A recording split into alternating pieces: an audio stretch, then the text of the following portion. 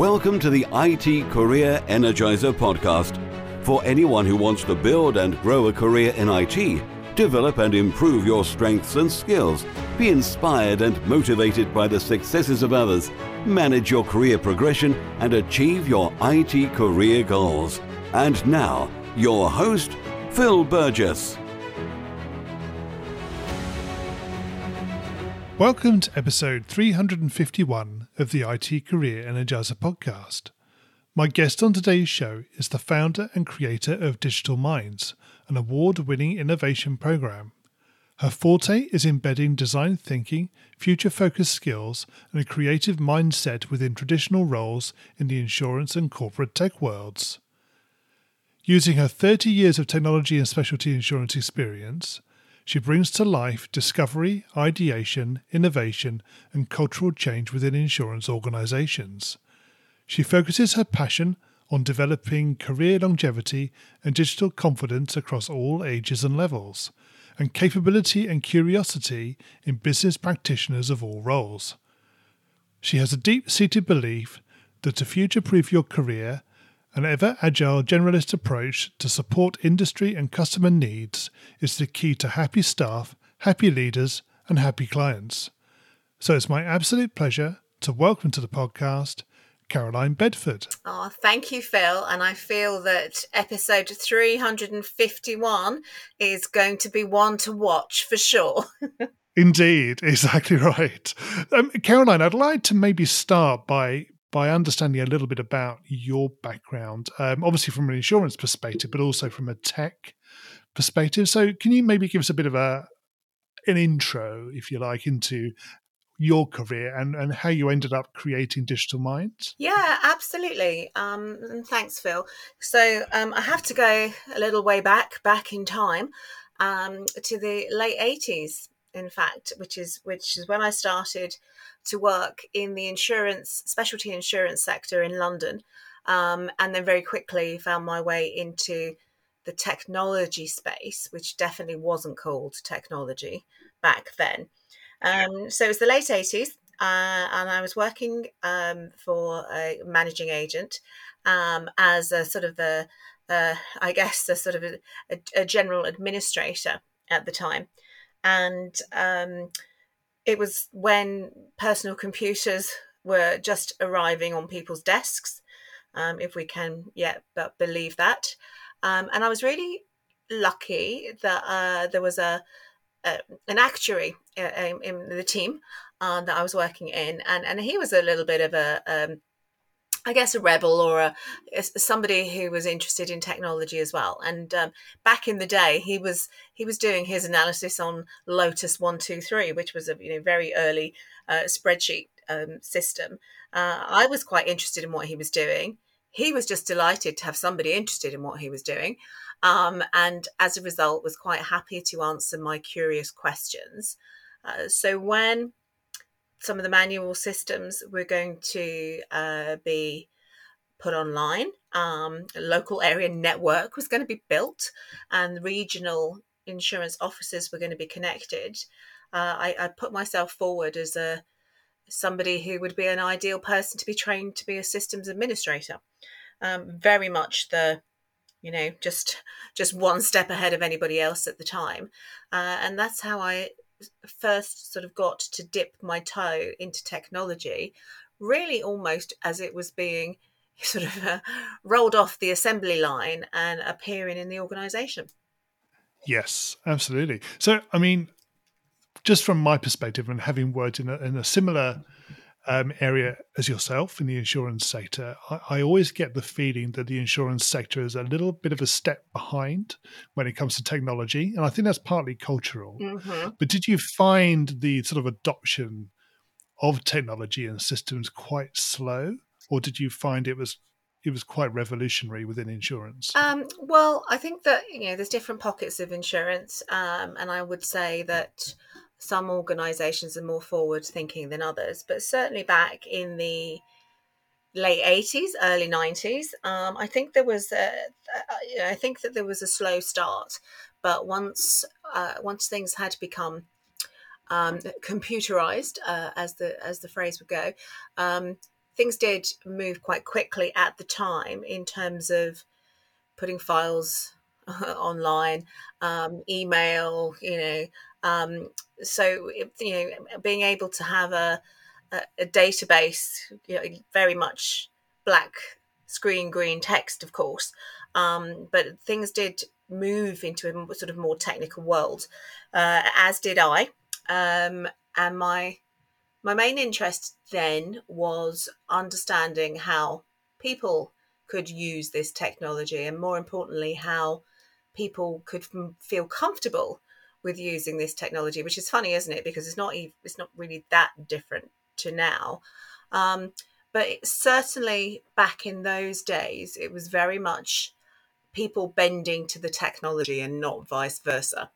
So, from that, and my interest in bringing together tech and humanity, so to speak, that's when I became a business analyst, business consultant for a big global software company. And I used my knowledge and interest in technology and people to look at how technology could be used to improve working environments and improve processes and efficiencies. Right. Okay. So we won't necessarily dip into your whole career because we could probably spend a long time in terms of discussing what companies and so forth. So, but what would be very useful to know is how you came to a point in your career where Digital Minds came about. So, what Yeah. was the trigger for that? Yeah, so I sort of alluded to the fact that behavior and technology was always my thing, but not something that was really that interesting, because at that time, teaching people how to get the best out of technology in some ways could be, shortcut keys in F7, which, to the best of my ability, there's only so much interest that you can put into that. But things did start to change, and have begun continuing to change. So I would say, maybe in the insurance space, the term insure tech started to sort of bubble up into common parlance probably 5 or 6 years ago. And everybody was fearful of the disruptors, and Amazon's about to come and eat your lunch, and if you don't start to take notice, then no job will be left to have. And I kind of started looking and thinking, what do I think about that? What's my perception on that? Because sort of having 25 years of experience, I did have a few thoughts as to, certainly some urgency was helpful, but terrorizing people maybe not as ideal. So I worked for a big organization, DXC Technology, and had the opportunity to connect with insurance clients in a different way. I wanted to connect with them in a different way. I wanted to be able to do, we talk about thought leadership a lot, don't we? But I actually wanted to really create true thought leadership by bringing insurance practitioners into a sort of technology space and breaking down that them and us kind of culture, by showcasing what technology could do, what improvements it could bring, but importantly, how it needed humans to really be able to understand how to get best out of it. And this is where sort of the origin of Digital Minds came about. It came about as a kind of thought leadership program to help people with traditional roles in insurance, like underwriters and adjusters and actuaries, etc., to really sort of get behind the curtain of technology. At that time, everybody, was talking about blockchain and all sorts of things in the sort of 2015, and really help them sort of demystify what it meant, and also, as importantly, to bring those customers properly into the process. So it's just really understand the problems and the opportunities from their perspective, and that's how Digital Mind started. There was an ulterior motive as well, which was, at the time, especially in the specialty insurance market in London, where sort of Digital Minds was born, there was sort of underlying subcurrent that innovation and change in technology was really the domain of the under 35s, and only these amazing bright young things could actually have great ideas and make a difference. So part of Digital Minds came about because I had to create a club that I could be part of. Yeah, so I built my own. Excellent. Right. Okay. I think that's as good a reason as any. I think so too, definitely. I thought, hang on a second, we kind of we're talking about inclusivity, and I don't think you can be inclusive by being exclusive. So so Digital Mind started. We're now. That was while I was at DXC, and I was able to build Digital Minds into an innovation education process, formal process, and then in 2020, 2021, I left DXC and I created my own startup, insurtech startup called EDII, which is an acronym and stands for Educate, Develop, Innovate and Inspire. And with the blessing of DXC, I was able to take Digital Minds into EDII. EDII's grown. We're now in year 3, which is a relief. And Digital Minds has just grown and grown. And now it's a formal education program to help people from the insurance arena, from more potentially traditional roles, become innovative, become design thinkers, and add those really important complementary tech skills to their business specialisms. Brilliant. Okay, great. Well, that gives us a fantastic introduction, I think, into you and what EDII and Digital Minds is all about. So thank you for that, Caroline. So we're going to go into more the standard process, if you like, within the interview for the podcast. So can you perhaps give us a career tip, one that the audience may not be aware of and perhaps should be? Yeah, so a career tip. Well, career tips change, don't they? Depend as style and themes, trends change. But one that has stood me in great stead is a phrase I use a lot: practice your spontaneity. And what do I mean by that, Phil? So we often find ourselves in situations that, with a little bit of pre-thought and planning, we may have been able to predict. And one of the things that I teach my EDII team and staff is to be as prepared as possible for as many eventualities as possible. So we make everything, I'm going to say, fingers crossed, we make everything look smooth and slick. We make everything look relaxed. We understand our audience, but that's because we are really prepared.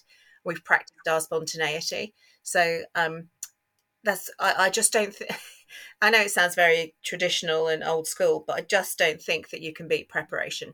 No, you can't. Absolutely right.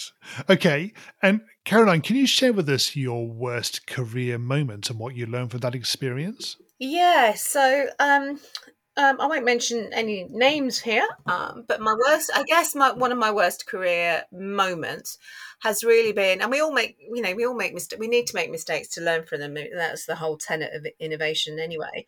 But I feel that I had a short opportunity working for an organisation, and I realised quite early on that I didn't actually really believe in their product and their methods, and it made me quite unhappy.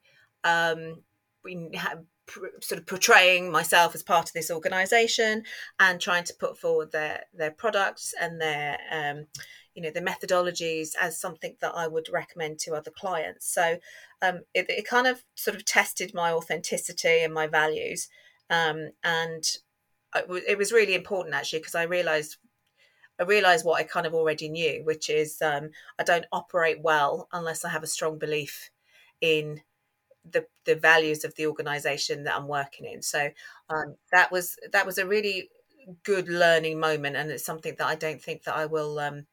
I'll find myself in that situation again, hopefully. No, absolutely. Do you think there's anything you could have done to identify that before you joined the company, or was it more to do with once you were there and understanding the culture and the values? Yeah, I think I probably could. I think I could. This was quite a long time ago. I would ask better questions now. Certainly back then, I felt that the interview, I probably thought the interview was for them to find out about me. And now I think it's the opposite way around here. It's the interview as opportunity for you to find out, are they a good fit for you? Am I going to select this organization as much as vice versa? So that's why I feel quite confident. Well, firstly, as a CEO of an organization, fingers crossed, I'll be the one doing the interviewing. As I hope that EDII will continue to grow. But certainly now I recognize that if a company isn't interested in you exploring their values, then the values are probably not ones that are going to match yours. Yeah, that's very true. I do think as well that when companies often interview people, they do sort of focus on the role and what's required rather than necessarily what the company and the organization is like. So I think it is up to the candidate often at the end when they get the opportunity to ask questions. Asking questions specifically about the organization is actually a good thing to do. That's really when you can actually draw out the information that you need to be able to make that evaluation. I completely agree. I think it's crucial, Phil, and I think the way that they answer those questions tell you a lot. Especially if you're being interviewed by somebody who perhaps is going to be your direct line management, that's even more important because you're going to be dealing with those people regularly. Yes, exactly. Okay, Caroline, can you tell us about your career highlight? I hope I haven't had it yet. I should probably clarify that and say so far. So far. Well, yes, absolutely. I mean, the day that EDII was incorporated is a career highlight. Oh goodness me, that was moving out of a big global organization with all the comforts that comes with, and setting up a startup is it's not for the faint-hearted, for sure. And also having having a lot of contacts and clients and connections in your your digitized little black book that you've kind of collected over the years, and then wondering, okay, we've had a lot of positive comments, we've had a lot of verbal support. Is this actually going to translate and convert into business? So one of my career highlights will always be creating EDII, launching our flagship program, which is Digital Minds, and finding that there were actually people out there who wanted to buy it and put their hand in their pocket to put their people on the program. So that was absolutely a career highlight, as well as signing the EDII incorporation documents with my very special pen, Phil. The special pen doesn't come out very often, but it did on that occasion. And then so quickly following on from then in kind of technology design thinking, moving from launching Digital Minds as the flagship product to really quite quickly afterwards creating different products within EDII, innovation for leaders, digital safaris, teaching business practitioners the value of technology, recognizing that that there was more to be had from EDII and programs and ways in which we could help people be really engaged and energized about their careers in insurance. That those are really good feelings to have. Good. Okay. And Caroline, can you tell us what excites you about the future of careers in tech? So much. Firstly, I'm a real advocate of making sure that we have a really diverse community in technology. So I work with an organisation in the UK called the STEMettes, which might give you some idea by their name there. They are a non-profit organisation who support female talent in technology, science, technology, engineering and maths subjects. So I'm really excited to make technology accessible, because technology being more of a male domain back in the day was actually what attracted me to it. I was kind of wanted to prove that I could flourish in what was considered to be quite a non-female environment. So always been up for a challenge. So I'm excited about helping bring technology and technological careers to the masses. I'm excited about bringing technological careers to older people. We often in insurance talk about the next generation of talent. And I'm a bit like creating digital minds because I needed a club I could be part of. One of the things I'm really passionate about is that a lot of our talent is already in the industry and has been in this industry for decades. And with, the economies being as they are, probably maybe even working a lot longer than they may have originally hoped for. So technology, I'm looking forward to bringing older people into the technology world as well. But what really excites me, really, really, really excites me, almost as much as my special pen, is how technology is now becoming just the tool, and how the human-centered aspects of using technology, designing technology, and steering technology is coming more to the fore. So if we're looking at artificial intelligence, machine learning, of course, some of those topics can be scary and cause anxiety, but ultimately what we've got to recognize is the human in the loop, there's the human in the training process that's really going to make that really going to make it fit for purpose. So I finally stopped having to focus on shortcut keys and pressing F7 and can really now get involved with the psychological aspects of how we can make technology work for us. Yes, absolutely. It will be very interesting, won't it, with AI in particular, what happens within the insurance industry, because I can see AI is going to be a big factor as the industry matures, and particularly around technology anyway. Massively. I mean, you look at things like, digital twins, all that kind of data that we're going to be, that we're already able to access, but we don't yet quite know really what to do with it. So the more we've got programs that can give us insights. We tell them, we need to tell it what sort of insights that we want. We need to be able to feed back to support that loop. I'm just really excited about how we can potentially, do even better work for our clients. Yes. Good. Okay, we're going to go into the reveal round now. We're going to find out a little bit more about you and the way you think. You ready for this? So what first attracted you to a career in tech? What attracted me to a career in tech? It attracted me because it was a challenge. It was something that in the 80s wasn't female dominated, and I don't like that. So I wanted to prove a point. Right. And what is the best career advice you've ever received? The best career advice. Good. Let's have a little filter.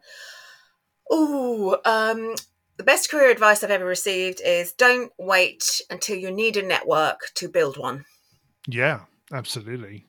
And I think as well, you've got to go out there and do it, haven't you? That's the key to that.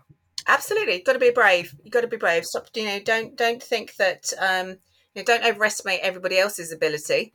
They probably feel the same way as you do. So, be fake your confidence if you have to, but get out there and do it. And what is the worst career advice you've ever received?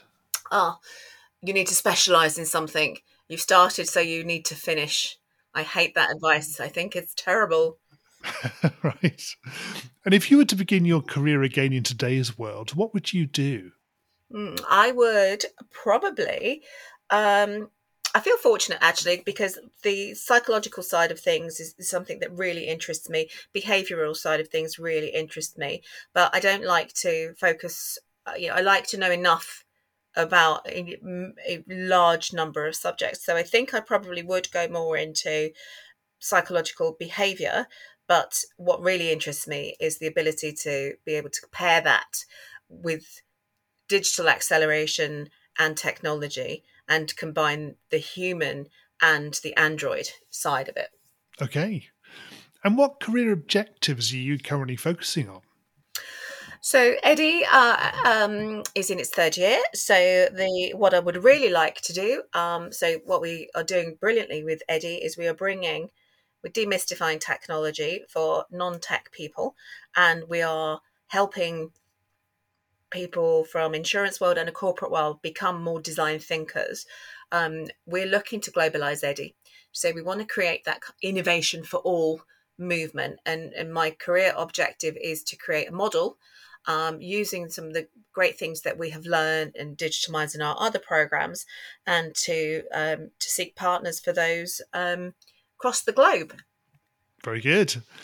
And what's the number one non-technical skill that has helped you in your career so far? I would have said originally it was my memory, but now that I'm over 50, I don't think I have one anymore. Hopefully that will come back at some point. I would say something that I used to think was just a personality, but now I recognize as a skill. It's being able to have great questioning, be able to bring energy, the power of being able to connect with people and to connect people, and ultimately also respecting other people. Yes. And what do you do to keep your own career energized? Well, I'm really lucky in that I love what I do. I'm a perpetual learner. I'm surrounded. I've got a great network of people who think differently to me, but I've also got a fantastic inner circle of 5 particular really talented women who keep me fresh with their perspective, and also keep me on my game with competitiveness, because they always seem to be learning something new, and I need to keep up. But you got to keep up, yeah. But having that perpetual learn and be stimulated by people who are interesting and interested. Yeah. And I don't know whether this is possible, but what do you do in your spare time away from technology? It's definitely possible. It's not away from technology because I use technology, but I am a science fiction fiend. In Right. particular, aliens and zombies. In fact, I'd probably say I'm a zombie junkie. So yeah, anything to do with immersing myself in a really, I like good quality zombies actually. But yeah, science fiction. My husband hates it because he's really not a science fiction fan, but you will Okay. find me watching World War Z, watching The Last of Us, or essentially anything that is future focused and has a lot of gore in it. Ah, right. Okay. So a bit of a combination of escapism and gore and horror. Definitely. Good. Okay. So, Caroline, can you share with us a parting piece of career advice?